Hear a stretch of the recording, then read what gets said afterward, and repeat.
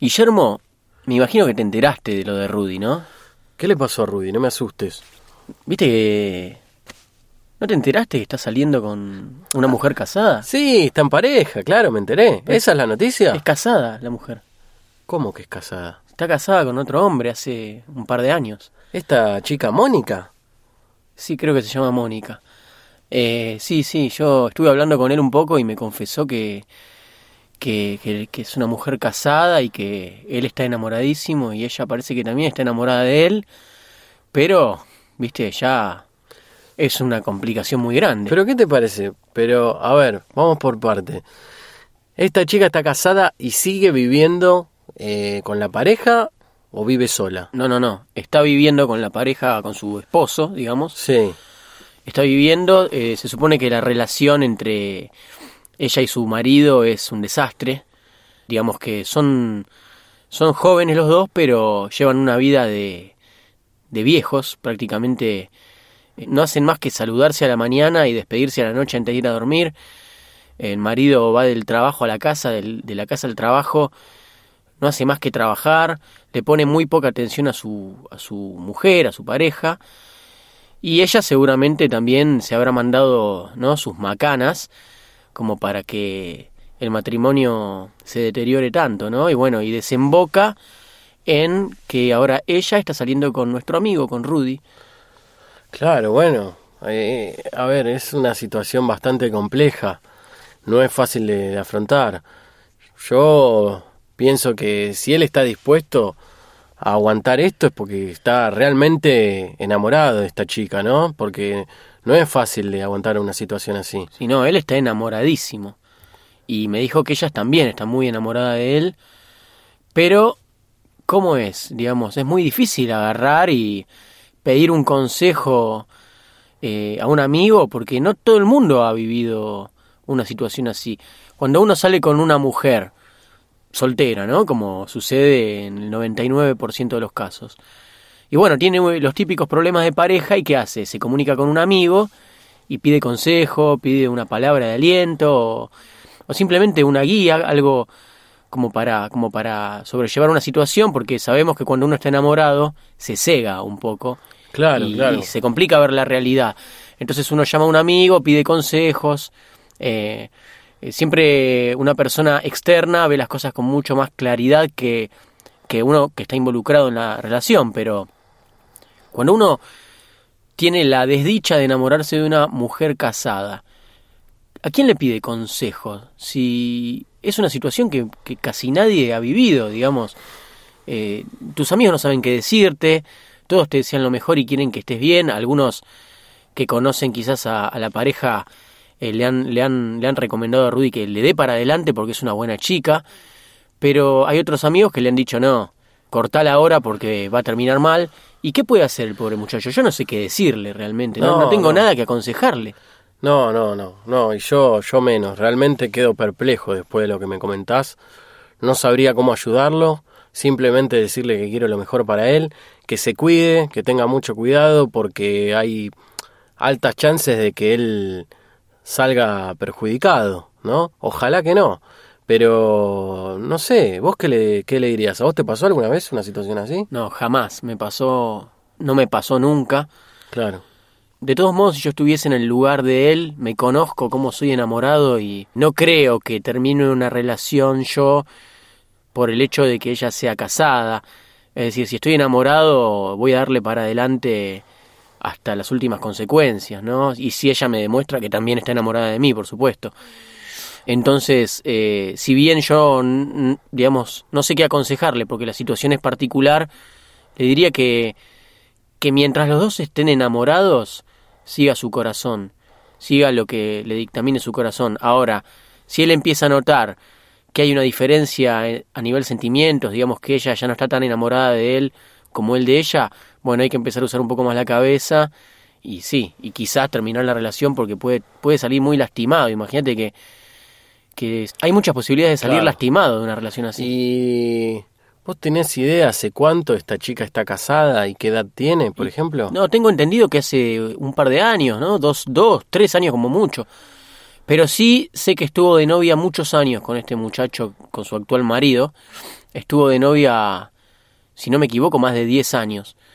Y luego se casaron y a partir del casamiento empezaron los chispazos, los problemas. Esto que te estoy diciendo es lo que me contó Rudy, que le contó Mónica. Claro. Es decir, hay que ver qué nivel de distorsión tiene todo esto, porque hay que ver si es exactamente la realidad, ¿sí? Sería bueno escuchar la campana del marido también, pero por supuesto que no quiero ni verlo porque no es una persona, digamos, que me importe. A mí me importa mi amigo. Entiendo.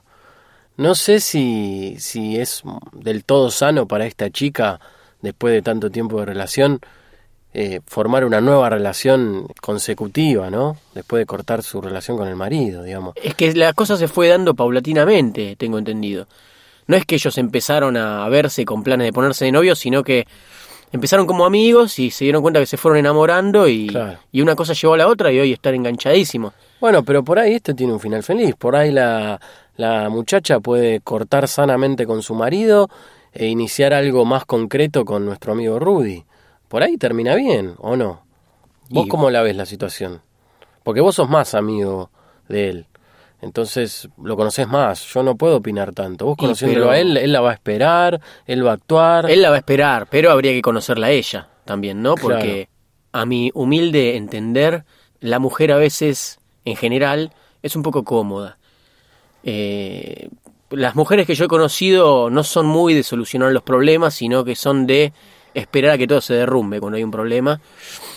Y si esta mujer es de esas características, no sé qué determinación va a tomar. No sé si va a tomar una determinación. Va a esperar a que su matrimonio se caiga en pedazos y ahí recién, si Rudy tiene suerte, será el elegido para ser su novio. Pero las mujeres que yo he conocido no son de tomar determinaciones y de tomar decisiones firmes, sino que son de esperar a que los problemas se vuelvan insostenibles y se derrumbe todo. Claro, pero no lo veo tan bien. Y a mí lo que me molestaría en un punto es que ella sea especulativa. Es decir, que diga, bueno, si no me funciona con uno, que me funcione con el otro. ¿Me explico? Sería mucho más sano para ella que tome una decisión desde el corazón, no desde especular con la situación. Si no me funciona una cosa, tengo la otra. ¿Me explico? Por supuesto. Y las mujeres tienden a ser a veces un poco quieren especulativas. Quieren todo y son muy temerosas de tomar decisiones. A mí me da esa sensación. ¿Qué te parece? Sí, me parece lo mismo. Muchas veces las mujeres quieren todo.